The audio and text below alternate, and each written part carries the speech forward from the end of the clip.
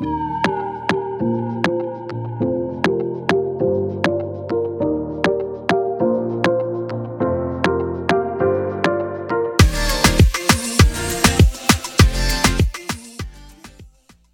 is the Art of Singleness podcast, episode 4.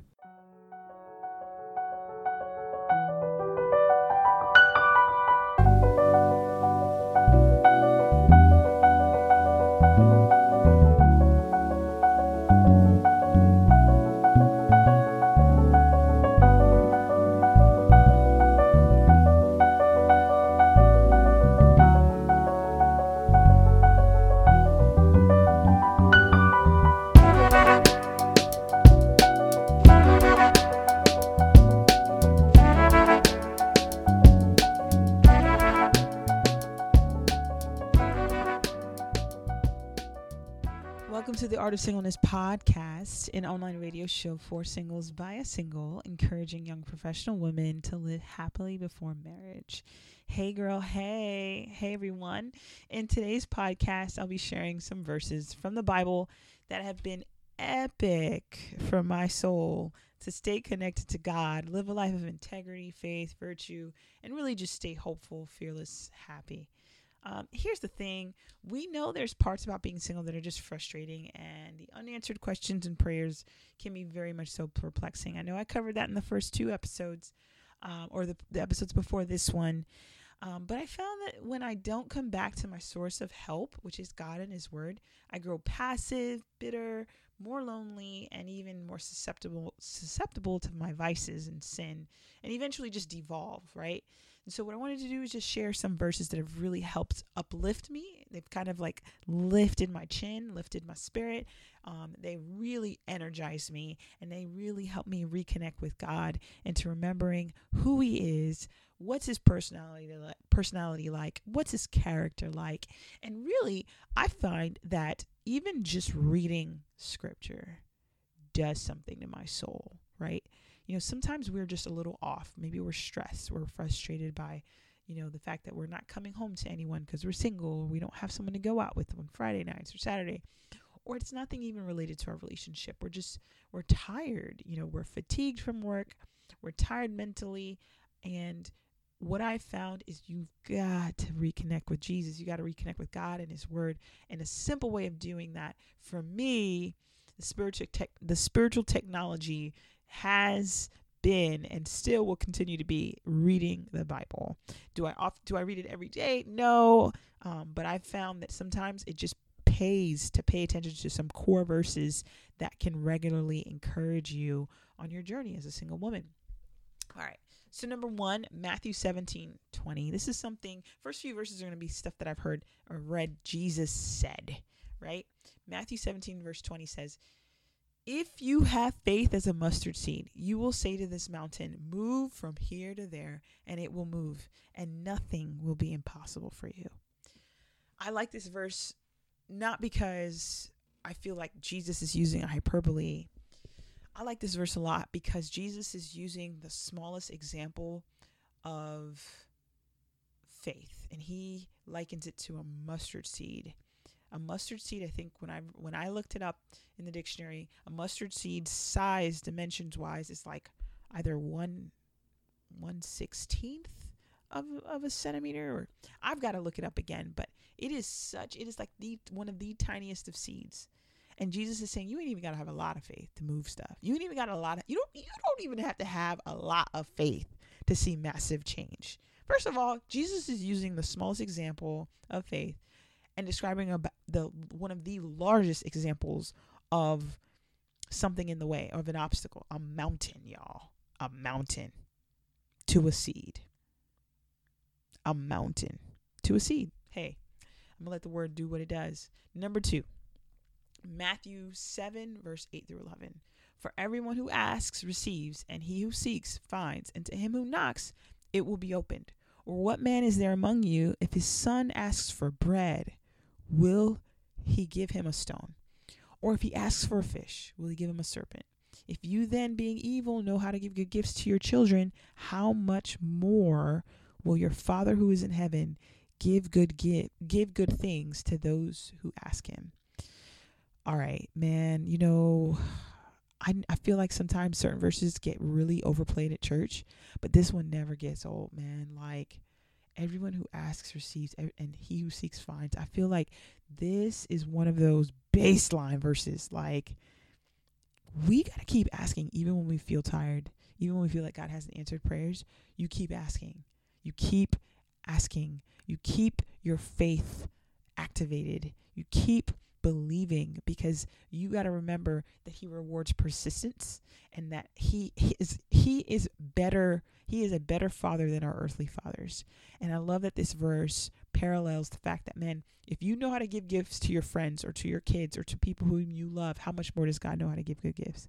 And that's my thing, is like sometimes we get weary with asking God for stuff because it hasn't happened. And all of a sudden, all of our faith, all of our prayers get corrupted with this doubt. The poison of doubt, and it spreads like a virus on a computer, man. All of a sudden, you're just doubting everything. You doubt that he can change your family. You doubt that he can promote you at work. You doubt that your idea for your business would ever come to fruition, all because he hasn't answered one thing. Well, what about other stuff that he's come through for, right? Like, sometimes you got to remind yourself of the things you've asked for before that were answered. And I believe that this verse captures that. But it reminds me to keep asking, and that's like the biggest thing. Number 3, Matthew 6, verse 25. This is why I tell you not to worry about everyday life. Jesus said, whether you have enough food and drink or enough clothes to wear. Isn't life more than food and your body more than clothing? Look at the birds. They don't plant or harvest or store food in barns, for your heavenly Father feeds them. And aren't you far more valuable to him than they are? Boom. Like, I love when God reminds us that of our value. I love it. I love what Jesus does there. And he's like, do you realize that he's taking care of everything, and you're more valuable than some of the other things that he's taking care of, i.e. animals? And I love that. I love that God is showing us that he's the master caretaker. He hasn't overlooked you, and you don't need to worry. It's a great reminder. Number 4, Luke 15, verse 31. Jesus says in a parable, and I'm going to have to give you context, but this is what he says at the end of the parable about the son who runs off from his family, takes his inheritance, and then he exhausts his inheritance in crazy living. He comes back. His father runs out to meet him, and he embraces him and he kisses him. He welcomes him back home. Instead of being frustrated, he welcomes him with a party. There was a celebration. The older son is frustrated and is really mad at the father for accepting his son back with no consequence, and the fact that he put on a party for his younger son but never gave him, the older son, a party. This is what the father says in the parable, and this is what Jesus is reminding us. He says, look, dear son, you have always stayed by me, and everything I have is yours. We had to celebrate this happy day, for your brother was dead and has come back to life. I don't know about you, but the everything I have is yours is such a major concept for me, because I feel like, especially if you were raised in the church, and if you remember from my previous podcast, I mentioned how sometimes you can adopt a self-righteousness mindset because you've been doing all the right things, thinking that God was going to make you be married and reward you with marriage because you were living right, as if marriage is a reward for rightful living. We know that's not the truth. But one of the things I love about this verse is it reminds me that even though we can be living right, quote unquote, we can be far from God. And it is a concept that I think Tim Keller does a great job talking about in the Prodigal God book. But this verse really has rocked me, because it reminded me of the grace of God to give us access to him and all of his resources. When he says to his son, everything I have, everything in my heart, everything in my wheelbarrow, you have access to it. You're not missing out. I would have thrown you a party if you just asked me for it. I would have hosted your friends if you just would have asked me for it. It reminds me of that. And I just really, really get so re-energized when I think about God's heart through that verse, Luke 15, verse 31. Number 5, Psalm 34, verse 18. Now, the next couple of verses, I really love them because the Psalms really capture in my mind the heart of God. And again, a little bit more detail about his personality, what matters to him, his emotions, and I really value them. Psalm 34, verse 18 says, "The Lord is close to the brokenhearted. He rescues those whose spirits are crushed." Again, I just did 2 podcasts about frustrations as a single, and I felt like it was very, apropos for me to talk about, verses that can encourage, that have encouraged me, and I think it can encourage you if you're listening and you're single like me. The Lord's close to the brokenhearted. He's always been close to the brokenhearted, and I find it fascinating that he would allow the writers of Scripture to put that in there. I don't know about you, but to me, it says a lot about the heart of God when he's close to those who feel wounded, who feel hurt, who feel in pain, who feel anguish. Verse number 6, Psalm 16, verse 11 says, "You will show me the way of life, granting me the joy of your presence and the pleasures of living with you forever." Great reassurance that God is guiding. God wants to guide. God is a great leader. He wants to show us how to live, and he wants to make us happy. The Bible uses the word joy, but I love that there is joy connected to God's presence. Another word for joy is happiness. They're interchangeable throughout Scripture. And it says the pleasures of living with you forever. And it's funny because isn't that what we want in life? We want pleasure. We ascribe so much pleasure to certain things, certain ideas that we have of success, and marriage is one of them. Obviously, talked about that ad nauseum in the beginning of the podcast episodes on Art of Singleness, this brand. But I really feel like one of the things that have helped me to really avoid and bypass foolishness and ways in which that I could have, I think, stumbled a lot in my 20s, but I bypassed them, is because I believed God in that there are pleasures in knowing him and living for him and trying to honor him. And I feel like you've got to reconnect with that deeply on a regular basis, because sometimes you can avoid God's pleasures because you want worldly pleasures, or you want to go get pleasures in a way that you're not supposed to be. And so this is a reminder to me that instead of just trying to live, focusing on what you're not supposed to do, not trying to have sex before marriage, not trying to be entangled emotionally with guys, you're not trying to get into compromising situations or circumstances. Instead of just focusing on what you can't do, you've got to make it a priority to be filled and to go after and pursue the pleasures of God, and knowing his joy, and knowing what puts a smile on his face, but knowing how he created you and what puts a smile on your face that are good things. I think that's a big part of my personal values, is understanding that God is the creator of all happiness. He's the creator of joy. He's the author of joy. He's the author of pleasure. He's the author of happiness, not the devil. I think if anything, the devil is a copier. He's the bootleg version of pleasure, and God's got this. And so for me, this verse reminds me to run to God. He knows how to fill every longing and every desire for pleasure in my own heart. Number 7, Psalm 32, verse 7. "You surround me with songs of victory." The Lord says, I will guide you along the best pathway for your life. I will advise you and watch over you. Do not be like a senseless horse or mule that needs a bit and bridle to keep it under control. I love this. Songs of victory are important. My middle name is Nikki, or Nicole, and it means the people overcome. And it reminds me of the fact that God is an encourager. God is a coach. He knows how to galvanize us. He knows how to push us to be our best selves. And the fact that he says, "You surround me with songs of victory," the fact that the psalmist wrote that reminds me of just God's great leadership and his ability to encourage us when we feel down. There's a gospel song. It's an epic. I would say it's up there as far as being one of those songs that make you really thank God, and I think it's by Marvin Sapp, and it goes, "Never would have made it." Anyways, I can't really sing it, but it's just an epic song that reminds you of you weren't gonna make it in certain seasons of your life had it not been for God's hand in your life, his victorious hand, his songs of victory in your corner.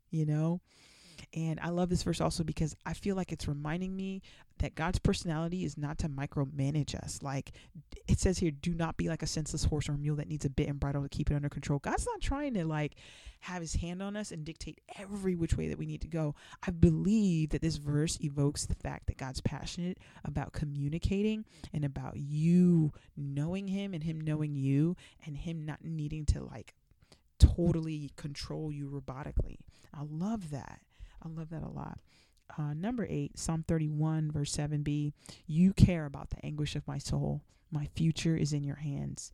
Dude, sometimes it is so hard to remember that God sees you when you're going through the lowest of the lows, right? When you're depressed, when you're lonely, and you feel like, man, ain't nobody calling my phone. And at the same time, I feel like these verses, you got to have them in your wheelbarrow. You got to have them. You got to know him. He cares about the anguish of your soul. He cares about when you sigh, when you cry. He sees them. He knows you. He memorizes you. There's a verse by Bethel Worship that says, you know me. You know when I rise. You know when I fall. You see me. And so this is one of those verses I feel like reminds me that he knows every detail of our lives, which goes into the next verse, number 9, Psalm 37, verse 23. It says, the Lord directs the steps of the godly. He delights in every detail of their lives. Though they stumble, they will never fall, for the Lord holds them by the hand. Once I was young and now I'm old, yet I've never seen the godly abandoned or their children begging bread. Oh my gosh. Just one time for God, man. Like he directs our steps when we're following him, when our hearts are sincerely passionate about knowing him and living for him. He directs us. Even when we don't feel directed, I feel like God's in control. He's making things happen for our good. And I love the piece where it says that he delights in every detail of our lives. And I love that piece because sometimes, especially if you felt like you've had distant family members or distant parents, not necessarily my situation, but I've definitely felt like sometimes other people have, and there's been instances where I feel like even my own parents growing up, I felt like they weren't necessarily immersed in the detail of my life. And maybe that would have been too much for them anyways, but I think it's interesting to know that God is God, leader of the universe, creator, CEO of the world, is interested in the details of our lives. He's not trying to micromanage, but he's interested in them. He takes notice. It's beautiful. You know, especially as adults, you know, there's part of us that will always be childlike. And there's always going to be a desire in our lives to get attention. And I think it's so beautiful when we know we have the attention of God in heaven. Number 9, Psalm 25, verse 3. No one who trusts in you will ever be disgraced. I know somebody needs to hear this. I know somebody needs to hear that. Look, listen, Linda, listen. I think that there is a temptation from hell for anybody that has been trusting God for something. Maybe you've been living a pure lifestyle. Maybe you've been believing for something. Maybe you've been, really sowing seeds of generosity or whatever. You've just been believing God for something. Know that you will not be disgraced, and that I believe that there is a strategy in hell for you to be discouraged, for you to believe that God has forgotten you, that he's not seeing you, that you will be ashamed at the end of your days because you trusted God. And I just think that's a lie from the pits of hell, man. We got to stay encouraged. Verses like this help me stay encouraged. Number 10, 1 Timothy 4, verse 12 through 16. Let no one despise your youth, but be an example to the believers in word and conduct and love and spirit and faith and purity. Till I come, this is Paul speaking, give attention to reading, to exhortation, to doctrine. Do not neglect the gift that is in you, which was given to you by prophecy with the laying on of the hands of elders. Meditate on these things. Give yourself entirely to them, that your progress may be evident to all. I love this verse, mainly because it's a throwback verse from when I was younger, and I was taught this verse from when I was like early teens, and it's still true today, man. I think there is such a need to realize, like, while you're young and you're single, especially single millennial women, the target audience of this podcast and this blog, you got to know, man, you can't live foolishly. Like, you're very free to, but when you allow people to despise you and think that you're foolish just because you're young, you are missing out. Like, you're missing out on an advantage. I kid you not, man. I think that there's something to being wise while you're single, before you're married, practicing the art of practicing discipline, self-mastery, getting better at your gifts, progressing in your skill sets and your strengths, and letting people see the fruit of your labor, letting people see the fruit of your discipline. I just love that this verse really pushes you to be fruitful and progressing in the things that you're gifted at, because sometimes, again, because of life, work, you can kind of forget, to really prioritize your giftings, the things that God has called you to do, your purpose. Part of Art of Singleness is to really reclaim that, is to herald that, it's to push you to really live on purpose and live in your lane, in your passions. Number 11, Psalm 39, verse 4. It says, Lord, remind me how brief my time on earth will be. Remind me that my days are numbered, how fleeting my life is. You've made my life no longer than the width of my hand. My entire lifetime is just a moment to you. At best, each of us is but a breath. This is encouraging, but it's also slightly convicting. It kind of packs a punch because it's encouraging for this part. I feel like it helps breed a sense of urgency to take to task anything that I feel like God wants me to do, or things that I know are really things that I'm passionate about. Life is brief. It is brief, man. And I think there's been so much, I think there's a teenage immaturity in us in our 20s that still exists when we feel like we have all the time in the world to do anything we want. No, you don't. No, you don't. Turn around, you turn 30, and it's like, wait a minute, I'm in my third decade of life. Your life is brief. If there's something God has called you to do, single women, I'm encouraging you from that verse alone.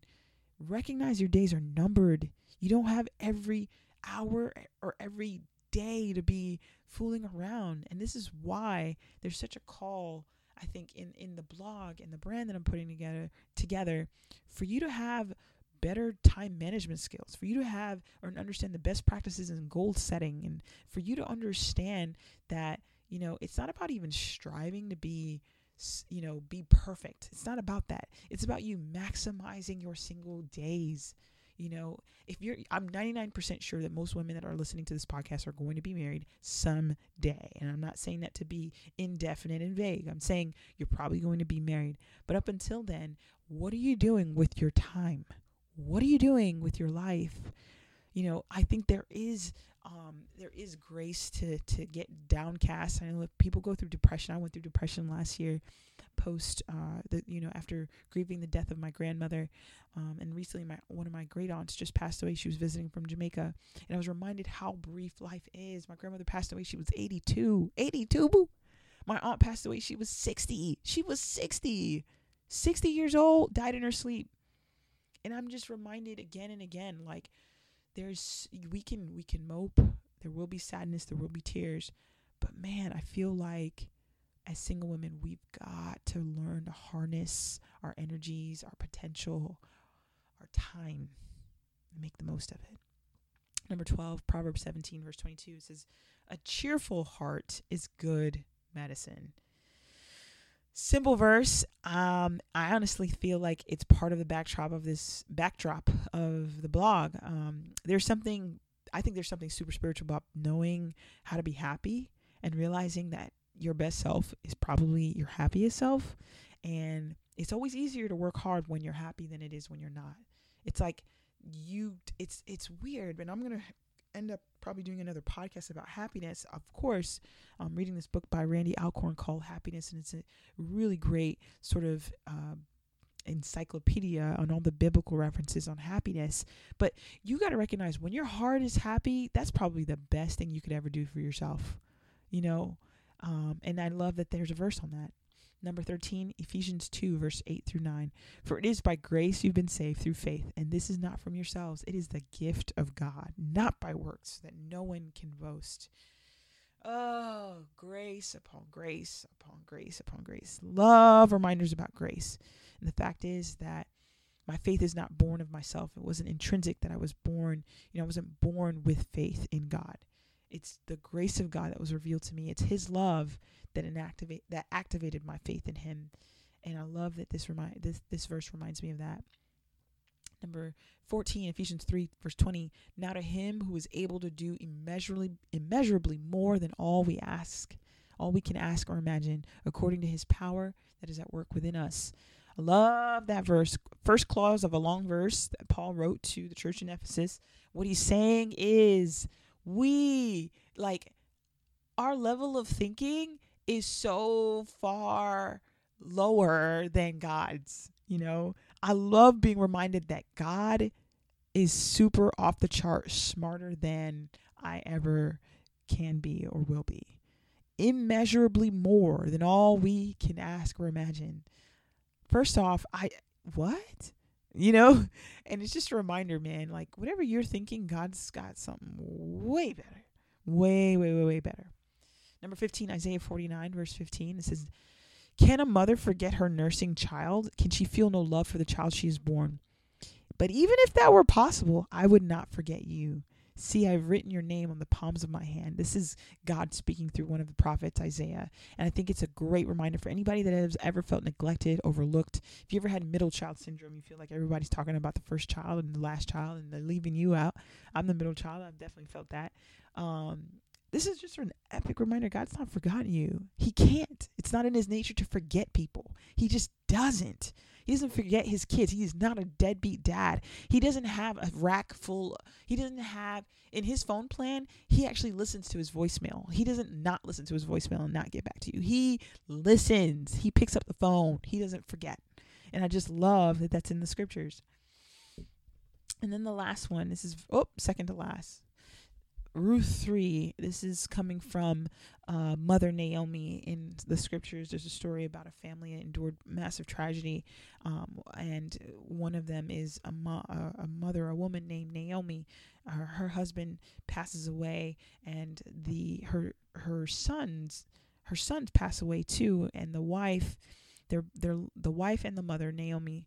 The wife is named Ruth and the mother is named Naomi, and they end up being widows together. And she says this to Ruth after their time of mourning passes and they move a bit, and Ruth finds a place to work. She also finds a man who is very kind to her and allowing her to work in his fields. This is coming from an agrarian society. Naomi says to Ruth, my daughter, it's time that I found you a permanent home for you so that you will be provided for. Boaz, the person Ruth finds a place to work with, Boaz is a close relative of ours, and he's been very kind by letting you gather grain with his young women. Tonight he will be winnowing barley at the threshing floor. Now do as I tell you. Take a bath, put on perfume, and dress in your nicest clothes. Then go to the threshing floor. But don't let Boaz see you until he has finished eating and drinking. Be sure to notice where he lies down. Then go and uncover his feet and lie down there. He will tell you what to do. First off, I just want to say this verse is not talking about, shacking up and getting with a dude late at night and letting him tell you what to do at midnight. Nah, that's not what this verse is saying. What I love about it, though, is there comes a point where I think every woman needs a mentor, where that mentor or that woman, whether it's your mom, your mother, whatever, a close friend's mother, where she just looks in your eye and says, listen, this is what you got to do. Just go over to the dude's house and approach him. And that might be controversial. Some might say, oh, that's so wrong. It's reading into the scriptures. What the heck do you say to that? Like, what did Naomi say to Ruth? Literally, she said to take a bath, take a shower, go put on smell good, put on some perfume, and put the nice clothes on. Put the clothes that accentuate you on, and then go to his place. And wait for him when he's in good spirits. Like, this is in the scripture, y'all. And I love it because part of me, there's, we can be very mystical with love and romance and how does God put people together. I think there is some natural things, to be said about, finding love. And Naomi was like, look, just go do this real quick. Let's see what happens. Hey, y'all, that's all I have for now. I'm definitely going to be curating other encouraging verses, quotes, books, and other material that has helped me on my journey. So keep a lookout and join me later.